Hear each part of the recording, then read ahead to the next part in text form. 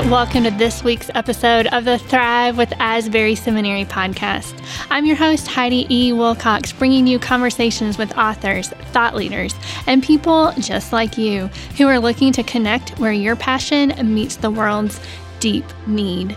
Today on the podcast, I had the real joy of talking to Tracy Balzer. Tracy is author, speaker, and guide. She's written Thin Places, A Listening Life, Permission to Ponder, and releasing this June, A Journey of Sea and Stone. So it's available for pre-order now. So if you would like, go ahead and order a copy from your favorite bookstore. In addition to all of that, Tracy is the Director of Christian Formation at John Brown University and serves as a spiritual director.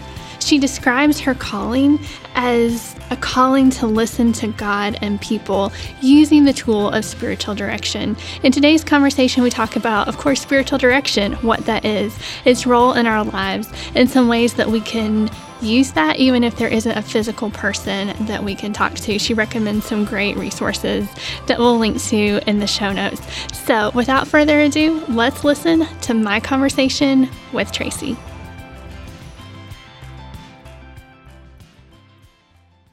Well, I really appreciate that Winfield introduced us. That was a really great connection. Yeah, me too. Bless him.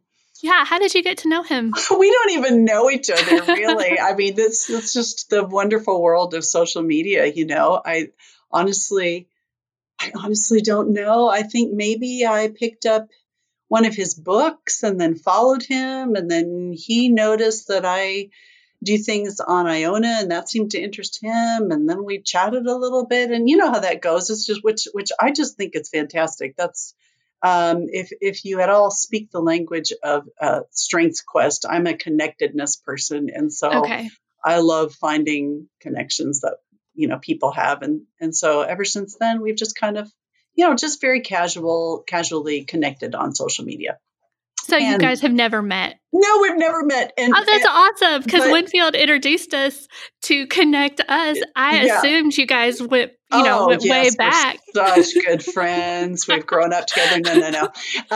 And also, he was so kind. He wrote an endorsement for my upcoming book, which, we've never even met. And he went ahead and did that. So that was very kind. Yeah, that's really funny, because when I got your introduction from him, like I said, I was like, oh, wow, this is awesome. And it is awesome. I just assumed that there had been like a physical meeting, not just on social media, but that's really cool. Well, I love it that he somehow communicated maybe a stronger connection than we have, because I will take it. I love that. He's definitely the kind of person that I would love to be able to sit down. Really, the three of us, if we could sit down and have coffee, that would just be so nice. Wouldn't it? I would love that. Yeah. If we ever get to travel again, yes. I really hope if you ever come this way. Travel again. Oh. Yeah, I know. So tell me a little bit about your faith journey. Sure. Well, I am one of those people. I mean, I'll be really upfront. I'm going to turn 60 this year. So that needs to give your listeners kind of some context of my life and faith journey. But I really am one of those people who, by God's grace, have just followed Jesus all of my life as long as I can remember. And so even though I didn't really grow up in a family that was particularly a discipling kind of family, it was a rather broken family, and we had a lot of stress in our family. But I came to know the Lord through, Vacation Bible School at the church down the street, and just being, I think, a very compliant type of person, have been pretty eager to be as obedient as possible throughout my life. I'm not a big risk taker. I'm not a big, I don't tend to push the boundaries. And so I've been a pretty good girl all my life, but that has only been because the Lord has brought into my life so many people who have helped me and who have challenged me to know what a life of faith really looks like. I would say that a huge part of my life of faith was my faith formation was, being part of a healthy youth group in high school, but but the big decision was choosing to go to a Christian university. And I attended Seattle Pacific University in Seattle, Washington. And that just is really where I was challenged to integrate my faith with my learning. Mm. And it really is what put into my heart and mind a vocational calling to serve in that same capacity one day. And my husband too, we met in college, and both of us just were so changed and challenged by our experience at a Christian university that we were pretty eager to do the same, to participate in that kind of educational ministry one day ourselves. And so here we are, years and years later. We have served going on 25 years at John Brown University, which is a school that would be very similar, even though our culture is different, being in more rural Northwest Arkansas, very different than the Seattle area. But John Brown University has about 1,200 undergrad students, and I've served there as the director of Christian formation for 25 years, and my husband has taught theology. So here we are. That's kind of been our the way our faith has been demonstrated or acted out in an employment situation capacity. But then, my faith has also been shaped by so many other things. And we can talk about that. But that kind of gives you a quick sketch of what life and work has looked like from a faith perspective. I love that. Thank you. What does being the director of Christian formation mean? Ooh. What do you do? What's been so great about my job is that it means something different every year.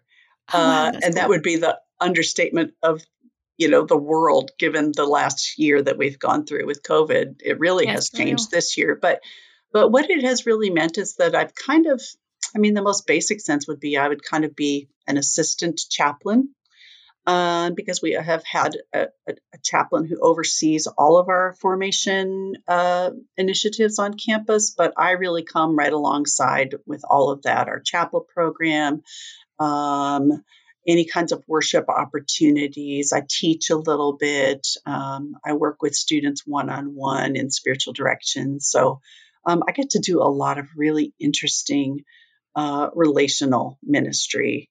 Yeah. It's great. It sounds like it. And one thing I read about you, you described your calling as a calling to listen to God and people.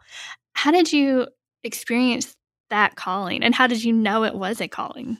Ooh, yeah, that is a helpful question, because it is one that I have felt quite confident in for many, many years. And I think it's just because, as I implied earlier, I've had a lot of people helping me, and I in my faith journey. And I think I learned from others, from other mentors and spiritual directors and professors and pastors, that listening is so important in ministry.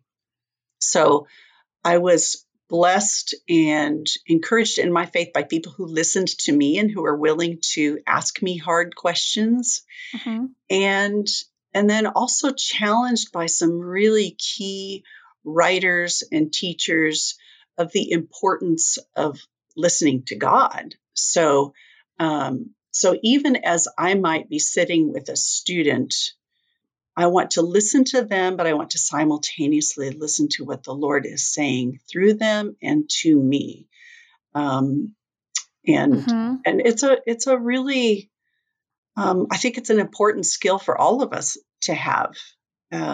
We can so easily be distracted and misled by our own thoughts and by our own ways of perceiving life. And I just want to know how Jesus thinks about things, right? How Jesus, what he has to say. I have found myself in recent days with so much chaos and upheaval in our country, thinking, have we completely lost touch with what Jesus has to say about things? Yes. That's a question I have to ask myself. Mm-hmm. For real. what you talk about with the listening to other people, but also and being present with them, but also listening to what God has to say to you and through you. Is that what you? Is that how you talk about spiritual direction? Absolutely. Okay, so let's Yes. talk about that. Like, Okay. what is spiritual direction? Yeah, I really when a student comes to me or anyone comes to me and they seem interested in some sort of mentoring or relationship or a spiritual direction relationship, I kind of let them know that what I feel called to do is to help them listen to the voice of God in their life. Mm-hmm. So I'm not only listening to them and listening to God, I want to help them learn to do that. I want to help them to connect with the voice of God in their own life. So, spiritual direction to me is just sort of a fancy way of saying, let's get together and talk about where are you seeing God at work? Where are you sensing God's leading? How is He speaking to you in Scripture or in the voices of wise people? Or are you feeling like His voice is silent? Let's talk about that. I think we too often feel like those kinds of questions are luxurious questions. Like we shouldn't take time for that. We've got too much to Mm-hmm. do in our lives. But really, all of our doing needs to be informed by what we're hearing. Mm-hmm. So that's what I hope happens in spiritual direction. Yeah. So, I mean, I've done spiritual direction a tiny bit with somebody here, but I guess how does and so I know, but I guess I'm thinking about the people who may be listening who haven't done it and don't know exactly how it works. So could you? I'm assuming every session isn't the same, but could you talk a little bit about how you listen and how you hear God in these sessions? Hmm.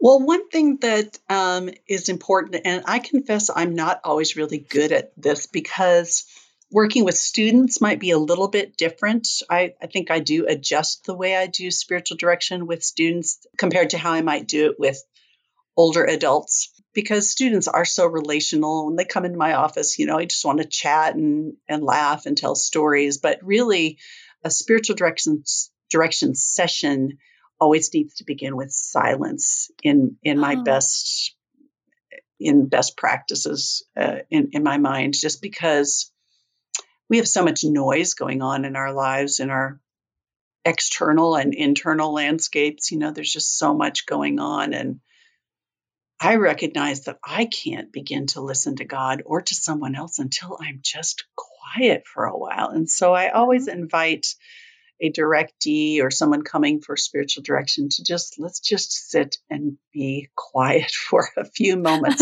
and invite the Holy Spirit to open our ears, so that we can hear.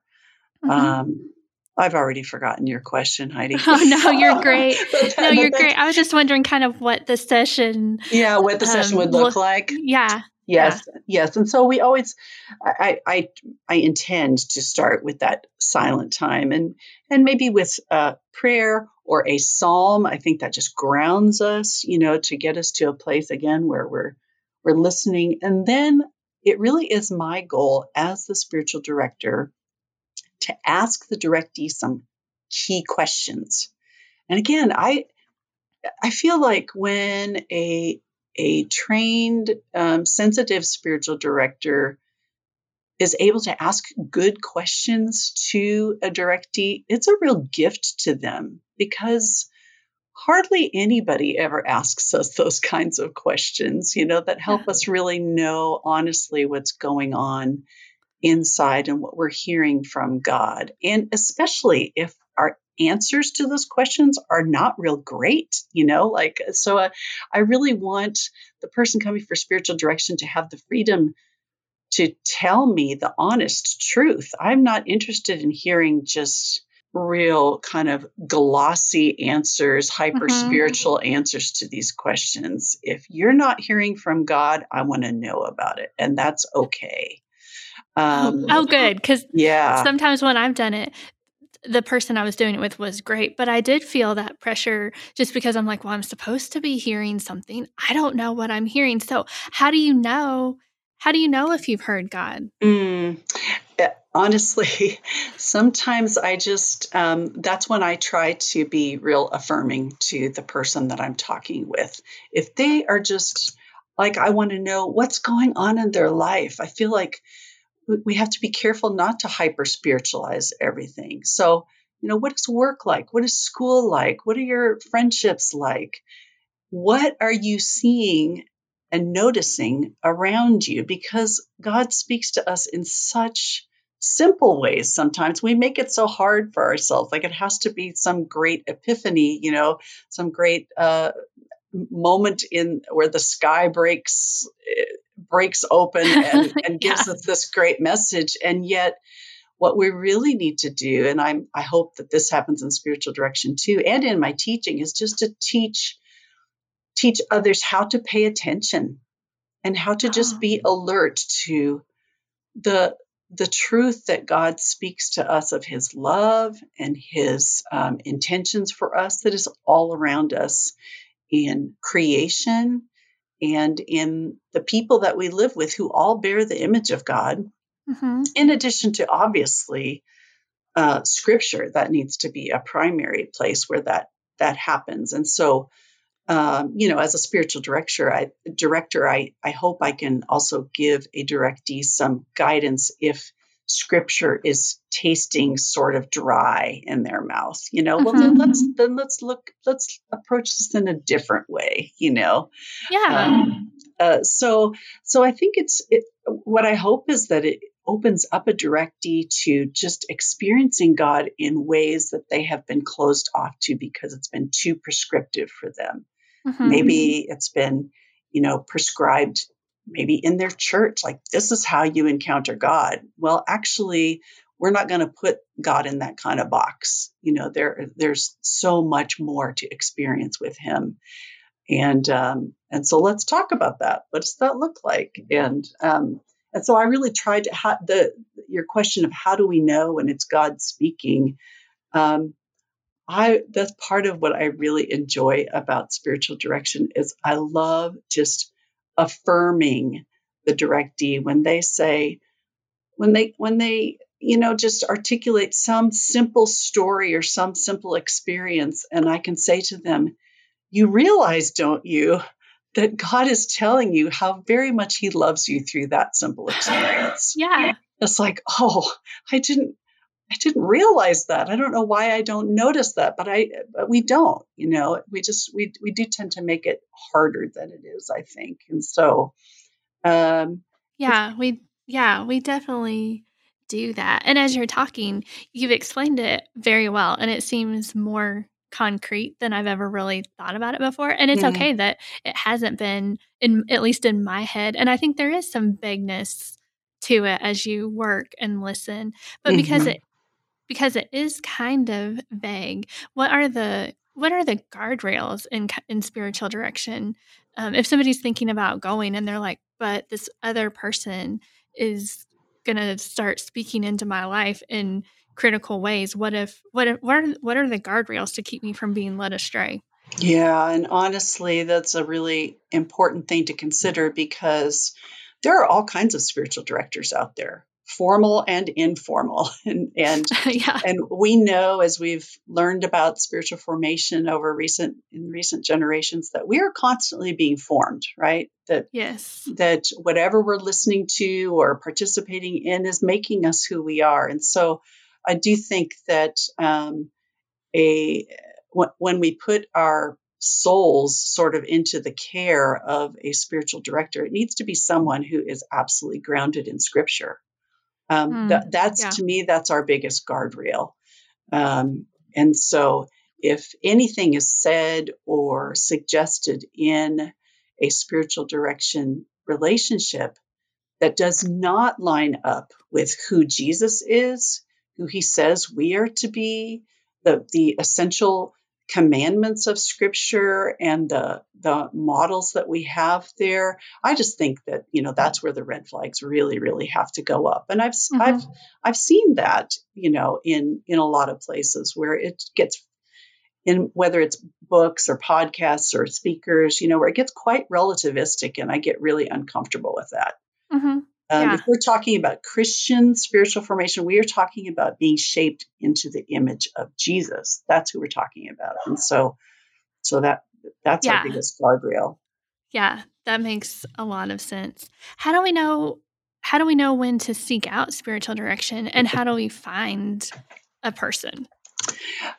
Well, this is the big dilemma because okay. I do feel like I'm seeing more people getting trained in spiritual direction, which is refreshing. I think for the longest time, it's just it does tend to have its roots in the Catholic tradition, which has made it inaccessible for Protestants for a variety of reasons. There was a time where really, if you wanted a good spiritual direction, you really needed to go to a monastery. I'm sorry, back up. If you wanted a good spiritual director, you needed to go to a monastery. And because that's where the deep tradition lies. And I did meet with a Catholic sister for a while because of that. But I feel like there are more really good Protestant programs that have been established for training. So that's good. But it is hard. Like, what do I do? Google spiritual direction? Well, probably. Right. You might as well. We Google everything else. So that's a good place to start. There are organizations that make spiritual direction available. And, what's great now is that, of course, COVID or not, we can do spiritual direction over a screen, which that's true. Doesn't seem great, but it's actually not too bad. I was a director for a woman in Poland for about a year, and we actually made that work. But I think how does a person find a good spiritual director, and how do you know when? Yeah, I don't know. I just if you feel that tug, I would like to learn more about what God is saying in my life. I think I need some help with that. Not even in a therapeutic sense, but in a companioning sense. I really love the image of the two disciples walking on the road to Emmaus. And Jesus is walking along with them, but they don't realize it until later. And I feel like spiritual direction is helping another person recognize that Jesus has been walking with us all the time, all along. And we can actually have a conversation with him and know that he is with us. So I think when that desire is there, then, that's when I just encourage anybody to pursue spiritual direction. Now, having said that, I will also say for me personally, it's been rare that I've actually had a person in the flesh to meet with. It's because it's been hard to find someone that I feel like is a really good match. Oh, yeah. But I've had for you personally. For me personally, yes. To my first spiritual director was actually there in Wilmore when we were there at Asbury Seminary, and that was a fantastic experience. Yeah. What was this person's name, if I could ask? Yes, she has a deep roots there and has gone on to be with the Lord now, but her name is Margaret Thurkelson. Oh, I think I've heard of her. Yeah, I'm sure she has a reputation there in Wilmore as being a great saint. And yes. She was a profound influence on my life. But other people who have served, and I have met formally with other directors, but in the meantime, honestly, my spiritual directors have come through books. So people who maybe aren't even living anymore, right? But they have been really good at helping me listen to the voice of God because of what they have written. And so I think that there's a lot of ways we can receive good spiritual direction, even if we don't currently have the option of meeting with a person face to face. Yeah, and we might not because of COVID or right. Just because we're there's no one that we can connect with right now. So right. What are some of the books that you would recommend if we're in that place? The books that have meant a lot to me have meant a lot only because of who their authors are. This is going to seem really, I don't know if it's going to be relatable, but I will say that maybe I should say there have been people that have been influential who actually also happen to be writers. And Lucy Shaw is one of those people. She is a poet and a writer of a gazillion books. She is in her 90s now and is just one of the wisest, most attentive, contemplative people I have ever had the pleasure of knowing. I have taken a class or two with her. We've connected in different ways over the years. She's written endorsements for my books, but what she has written in the form of poetry has just been so influential in helping me pay attention to God. Mm-hmm. So she has a new book of poetry called The Generosity that I would just so encourage anyone to pick up. I am not a person who knows or understands poetry. It's just, I feel like I'm only learning, but Lucy's has always spoken to me because it is so contemplative. It is so attentive. And her descriptions of how God makes himself known to us through his creation is just fantastic. Mm-hmm. That forces me to ask myself some questions and respond in my own journal. So that's kind of how, if I would say the process of spiritual direction happens with someone who I don't meet with regularly, that's how it happens. I read and I respond and I write and I pray. I love that. Yeah. And so really I would say there really isn't any excuse for me or anyone to say we don't have access to spiritual direction, because there's so much good material out there to respond to in a way that helps us ponder the words of God, mm-hmm. the voice of God. And yes. Lucy has certainly served in that way for me. Definitely. And you've written several books, Thin Places, mm-hmm. A Listening Life, Permission to Ponder, and you have a new one coming mm-hmm. out in June, A Journey of Sea and Stone, How Holy Places Renew and Guide Us. Would you tell us a little bit about your book? Yes, and the thing that is interesting, given our conversation, is that this book, Journey of Sea and Stone, really is about spiritual direction. Really? It is. But here is another way that it is rather unconventional spiritual direction, because it's all about how an island has been a spiritual director for me, which sounds really bizarre. but recently I read, I wish I had it at my fingertips. I can find it. A quote by Eugene Peterson that talks about, I'm calling it up right now on my Instagram. It talks about how, here it is. He says, the Psalms showed me that imagination was a way to get inside the truth. And then he continues by saying, as I have often told my students, a metaphor is a verbal link between the invisible and the visible, between heaven and earth. The island of Iona, which is just on the western coast of Scotland, it's a holy place, a sacred place of great Christian history and of incredible natural beauty, has served as that metaphor for me. Iona is known as probably the ultimate thin place. So my first book about thin places is about Iona. This most recent book is about all the things that Iona has taught me, how it has helped me to listen for the voice of God in such a metaphorical way, in its beauty, in its history. It's almost like a person has been leading me along. It's just that I happen to be on an island. And I know it has done that for many people over the years. I have been there many, many times, and I take people with me as much as I can to sort of be there in a very quiet, thin place. A thin place is known sort of in the Celtic tradition as the place where the dividing line between earth and heaven is tissue paper thin.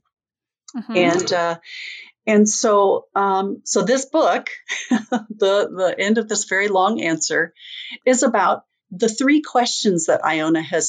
spiritual direction questions that Iona has helped me to address. And they are, where is God? Who am I? And what do I have to offer the world? Oh, wow. And those are questions that I ask my directees in maybe slightly different ways, but those are real key spiritual direction questions. Mm-hmm. Where is God? Who am I? And what do I have to offer the world? And so that's this new book. It's a collection of essays about my experiences on Iona and how that island has helped me answer some of those questions, or begin to answer some of those questions. Yeah. Could you answer one of those questions for us? You can pick whichever one of the three that you would like. Think It about might be a little personal, so I hope that's okay. No. Mostly I'm thinking about like what is helpful. I mean, this might seem a little bit redundant, but I am the question of where is God? Oh yeah, let's go there, because I have questions about that too, especially right now. Oh, right. Where is God?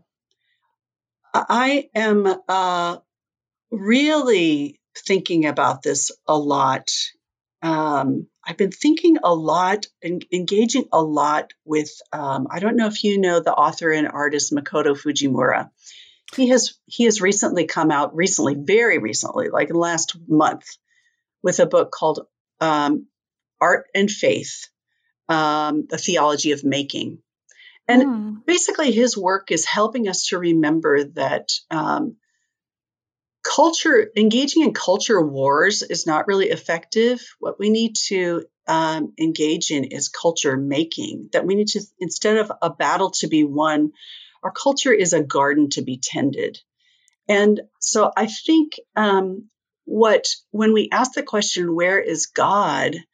We're also asking the question, and what do I have to offer the world? Like, how can I be part of the renewal of all things rather than the destruction of all things? How can I be part of God's great kingdom project of bringing about the new creation? And so when I think about where is God, and what Iona has taught me is that it is, again, learning how to pay closer attention to where he is and what he is doing through some of the things that we tend to just overlook. And again, this is how Lucy has helped me too. I remember Lucy asking us one time in a retreat I was at, she said, look for the small things. Don't just look for the big things. And where is God? What is God speaking to you through the small things, through creation, through the beauty of creation that is right here and has not been changed by COVID, by the way. That is true. It is still around us. I live in a beautiful part of Northwest Arkansas in the countryside, and we've got lots of trees. If I would just stop and be reminded of the significance of trees, this starts to sound a little, I don't know, a little unsubstantial maybe. But it is contemplative. It is looking at what has been created, and remember that a tree is what we see in Psalm 1. That the person who is the faithful, righteous person is like a tree that grows next to water and whose roots go down deep and whose leaves bear fruit in season. Which means that we don't bear fruit all the time. Trees have a natural sort of pattern of growth and life. The trees outside my window right now really don't look that great, but they will in the spring. So where is God? I need to learn to look, and especially when this time, which I will be honest, has been a very depressing time for me. It's been really difficult to see what's going on in the world on various levels. And we are we are going to start up our classes here in a few weeks. But you know what? Before we come on campus, we all have to get tested for COVID. Like, this is just so unnatural. So where do we look for God in the places that he is and always has been? Return to the truth of Scripture, return to speaking the truth to each other in love, and just staying connected to what we know is true. Yes. And staying connected to what we know is true, I have found to be difficult sometimes, very difficult sometimes. And tell me why that is, do you think? What has been difficult about that for you? I think it's because, excuse me, I think because COVID, for example, I feel pretty safe myself, but it's just the overwhelmingness, how huge the problem is. And it seems so much bigger than it can like block out the truth that if I settle down and think and be calm, then I know the truth. But when I'm just all anxious, it blocks out the truth that when I talk to my husband, for example, he's like, but you don't, but that probably isn't going to happen or whatever. So when I focus on what is true versus what makes me really anxious, then I can see the truth. Does that make sense? Oh yeah. And also, this is one of the things that we learned in spiritual direction, of course, is that we're all different. And so we all process this differently. You might feel this level of anxiety much more acutely than your husband, who's a different person. And that's certainly true in our house. My husband is able just to sort of sail through, and I just like, how do you not get totally overwhelmed by this? Yeah. And it's funny knowing that, you're there in Wilmore, I'm here in Siloam Springs. We really are quite removed from the worst things going on in the world, but we're so connected because of technology. And and that makes it hard to know what is the balance between knowing and caring about the pain of the world and recognizing that I can't carry it all. Oh, I know. I've just had to stop listening to the news. I listen to a little snippet, like a 15-minute podcast that keeps me updated in the morning. And then there's a radio show I listen to, and that has news breaks on it. And that is pretty much it, because I'm like, I know enough. And between that and talking to my husband, who also keeps up as well, I'm like, this is enough. This is all I can handle.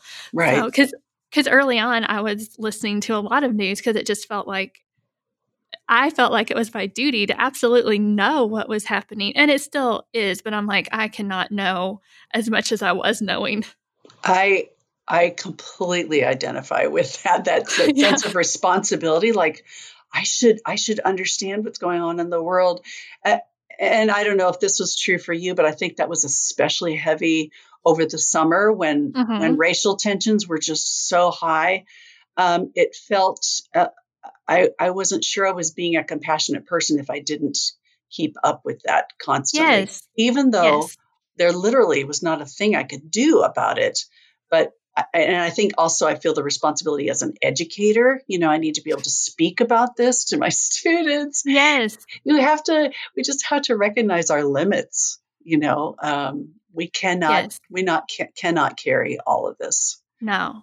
Now, I think I heard on a podcast, I forget which one, so I can't give them credit, but they were talking about how the news, like we know what's happening, not just all across our state or area that we're in, but we know what's happening in Australia today, because it's all available. And so the podcaster was saying that we were only really created to know what was happening in our community, which depending on where you live, your community size can vary. But even in large cities, you have your neighborhood kind of area. Oh, that's so refreshing. Like, yeah, we and I was can do like, that. Yeah, I can handle what's happening in my town. Yeah. I have recognized in myself such an elevated sense of anxiety that is directly related to how much news I consume. Yes. And directly related to, so I wrestle with this wanting to be responsible and knowing what's going on in the world. But then I've realized that the more I do that, the more I take in information about things that I can actually do nothing about, that just increases my anxiety level. And like you were saying earlier, Heidi, it makes it harder to know what is true. Yeah. And Yeah. Go ahead. I'm sorry. I was well, just no, thinking no. along with you. Yeah, that I know it is so hard for me to learn this. I don't know why it's so hard for me to learn this, but on the mornings when I force myself to first listen to what is true in the form of, the practice of Lectio Divina, listening to scripture, being quiet and still, reorienting myself on those mornings, I am much better equipped to move into the day Mm-hmm. and not be overwhelmed by all the messages that I'm being bombarded with. Yes. Yes. I think it was November that I wasn't like literally going over the edge as far as you needed to call the white coats and I was Right. not, but I was I was not okay. And still sometimes I wonder if I'm okay, but I've cut back my news and my husband was very gracious. He said, "Heidi, you really have got to stop," because I would talk to my mom and I'd be like, "Mom, are you guys wearing your masks? Are you doing all this? Don't go anywhere. Like, don't do anything." Like, and I was really being, I mean, there are places for those conversations, but I was really being quite annoying and obnoxious Mm-hmm. and unkind about it out of the fear that was in my heart. Mm-hmm. And I stopped listening to the news as much because, as my husband said, he was like, "You know the right thing to do, so listening to all of that isn't going to change your actions." And Aw. it just upsets you. So, just keep doing what you're doing. Let everybody else do what they're doing and stop taking on the responsibility for everybody. This is probably completely aside from the purpose of your podcast here, No, I love it. but oh no, I can't remember what I was going to say. We were Yeah, talking about you were, news. Yeah. yeah, and what you're able to do. It'll come back to me. Okay. If it does, if it's important, it'll come back. Okay. So I But want to go back. Oh, go ahead. no, you go. Um, so so you were likely finishing up your book, A Journey of Sea and Stone, during the pandemic? Is that Right. okay? So how did that affect your work and what you were writing about? Huh. I Or actually, or did it? Because it was about a completely different thing. I just didn't know if it right. kind of changed kind of your thought processes or anything. I think the interesting thing, I think my manuscript was, the final manuscript was due in February. So it was just Okay. before everything cut loose. But then, there's lots of editing that comes after that. And you have to ask yourself, should we mention something about the pandemic? And I never really did go back in and write anything about the pandemic. Mhm. But interestingly enough, I don't know if you know Scott Erickson and his artwork. I don't. Yeah, he would be worth looking at. I bet Winfield knows who he is, but I'm sure. he ended up writing the foreword for my book, and that just happened Oh, in the nice. last month. So he was able to address it, I think, in a helpful way. Oh, yeah. But as I was still, even though the manuscript is done in February, there's still a lot of work to do, month by month, and editing and such. And I mean, how it affected me was it just allowed me to escape a little bit, to be honest. Yeah. And that is one of the things that, people who go to Iona with me, I think I think we all feel a little bit like when we go, it is a genuine escape. You feel a little bit like you're walking into Narnia. Yeah. and but you recognize that it's not permanent. We're not escaping permanently, but it is to give us a sense of what life is to be like and can be like, and helps us hopefully bring back to our regular busy lives some of the things that we learn there. And so I think even in the midst of COVID and lockdown, and I have the same fears as you do for my in-laws, who are elderly, it does help me to sort of re-enter that sacred space of, Mhm. being alone with God and letting his beauty remind me of who he is, getting a clearer vision of what it means to live a life of faith, walking with Jesus, all of those very basic things. This is when it counts, is when life gets hard. We have seen this throughout history, that when when the church goes through a really hard times, this is when our faith is tested. And I think that's what we're in the middle of. Yeah, definitely, in many, many ways. I don't like it, by the way. No, I don't like it either. That does not make it a good idea in my way of thinking, but I know that it's true. I know that I have lived a relatively a life that has been relatively free of suffering, and that has not been the pattern throughout history. Mm-hmm. Yeah, that is for sure. When we entered the pandemic last March, almost a year ago now, people had to be still in ways that they hadn't had to before. But then we all started learning, as we needed to, how to continue to do things and continue to live.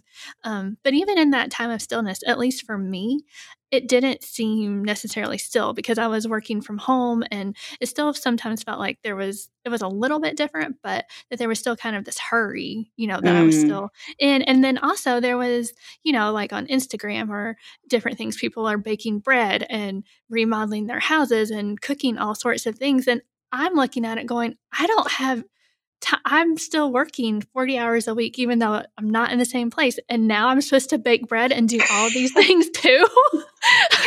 Yes. So I guess my question is, even during that time, there was still the temptation to hustle in ways that were exhausting. So how do we still have the listening life no matter what is going on? I have very intentionally used this time, not because I felt the pressure to, but because all of a sudden I saw a window of opportunity to create a little sanctuary for myself. Really? And I realized that this is a real luxury. My husband and I are empty nesters now, so the house that once had 4 people living in it only has 2. And so we have my younger daughter's bedroom that for years I've said, oh, one day that's going to be an office for me, not realizing that I would actually need it and use it. Because even though on our campus we are meeting in person, we have the freedom to work from home. And my husband does have a chronic disease. He has MS, and so we're being especially careful. So I really only go into the office when class is in session. I really only go in the office a couple days a week. So most of my work is still done here remotely at home, and it works just fine, actually.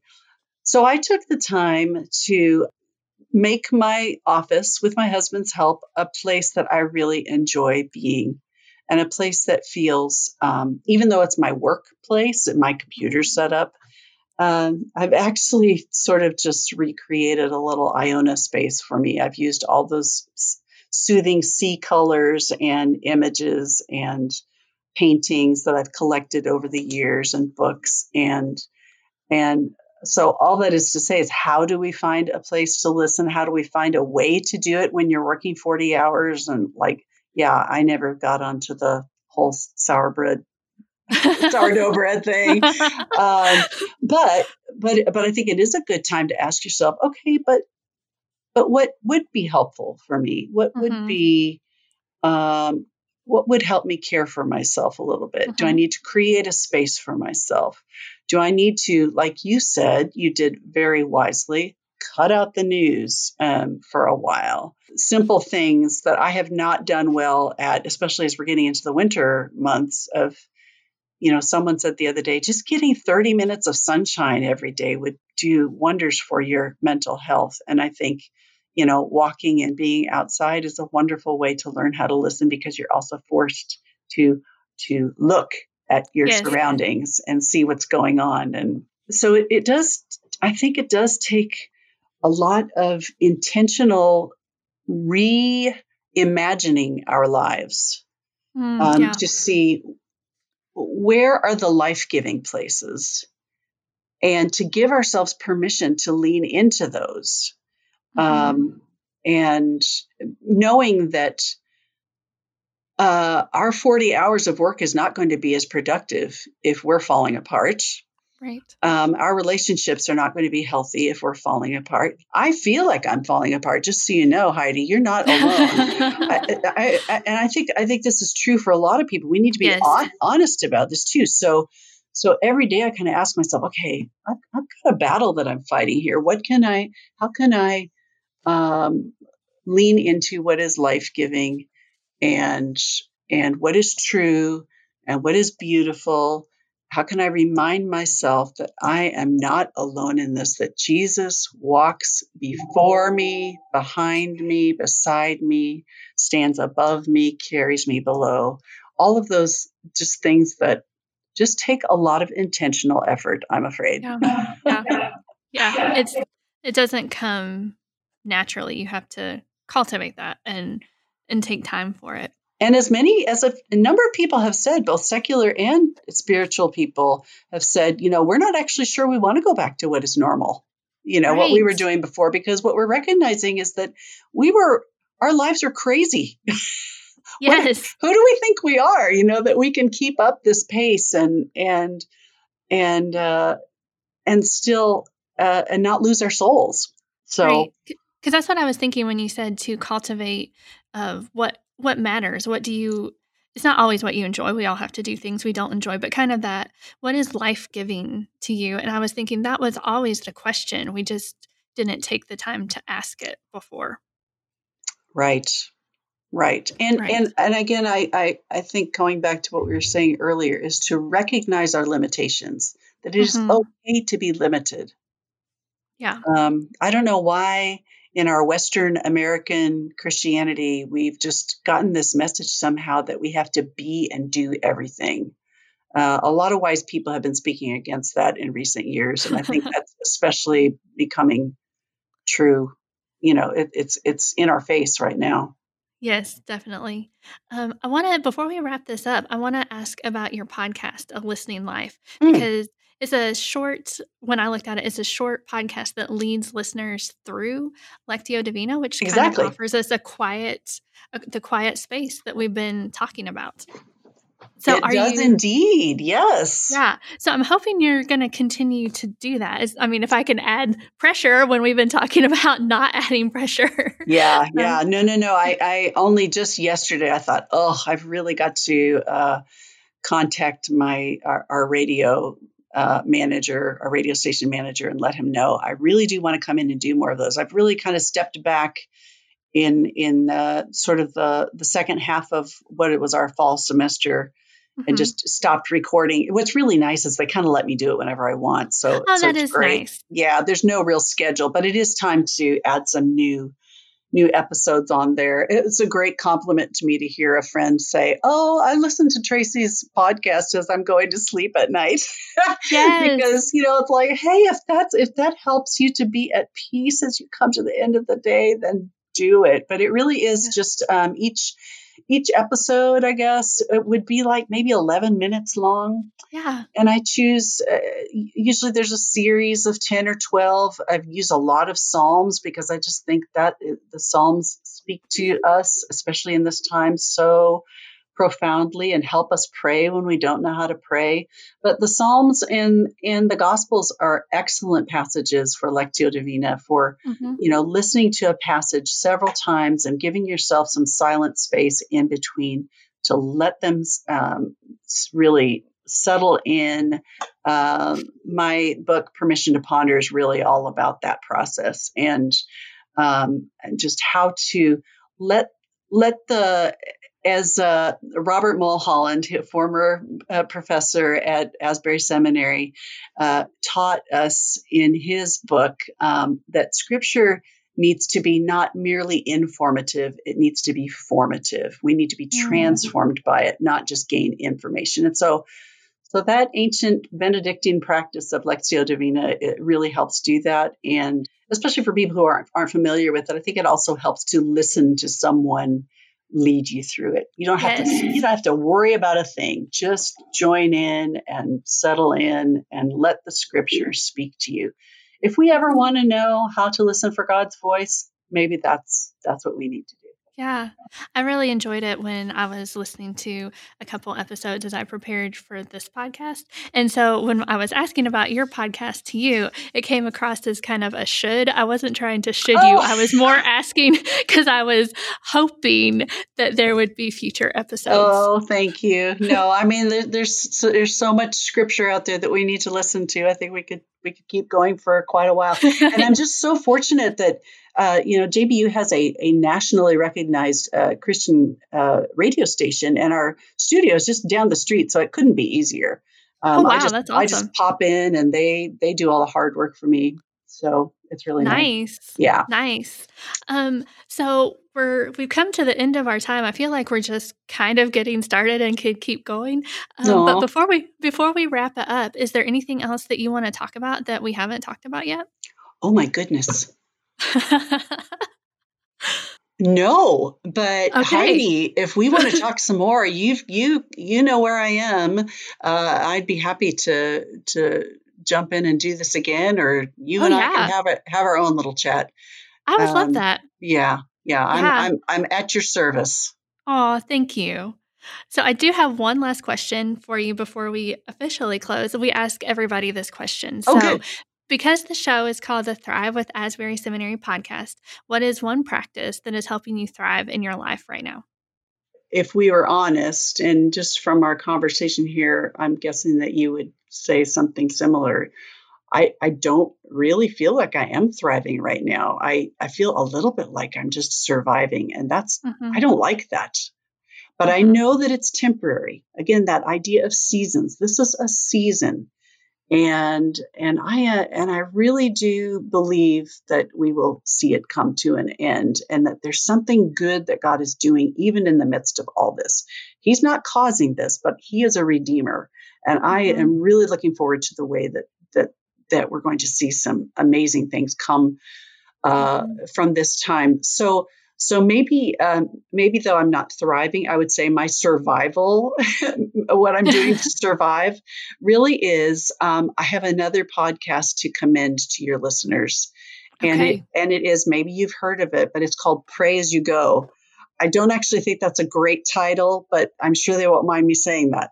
Pray As You Go is hosted by the Jesuits. So for your Protestant listeners, you would notice now and then a little bit of Catholic uh, elements to it. Like they might say, and today is the feast of Saint Bernard. We don't use that language so much in Protestantism, but it is a beautiful. It's rather similar to what I do in a listening life. It's a beautiful guided meditation through Scripture with some reflective questions. It always starts out with a little bit of music and ends with glory be to the Father, and to the Son, and to the Holy Spirit at the end. And for me, what makes it even better, it's British. And so there's lovely voices, just lovely What could be readers. What could be better? better than that? So that really is something actually that both my husband and I have enjoyed for years. And it's something, even just this morning, that really, um, I heard God's voice in that time. I really did. So that's Pray As You Go. You can find it. It's an app. It's free, Yeah. and I heartily recommend it. Okay. That sounds lovely. And we'll link it all in the show notes, but I wrote it down because I definitely want to check it out as well. Good, good. So Tracy, thank you so much for our conversation. This has been lovely. I've enjoyed it. I've learned so much from you. Just picked up different things about how to cultivate a life of listening from talking to you today.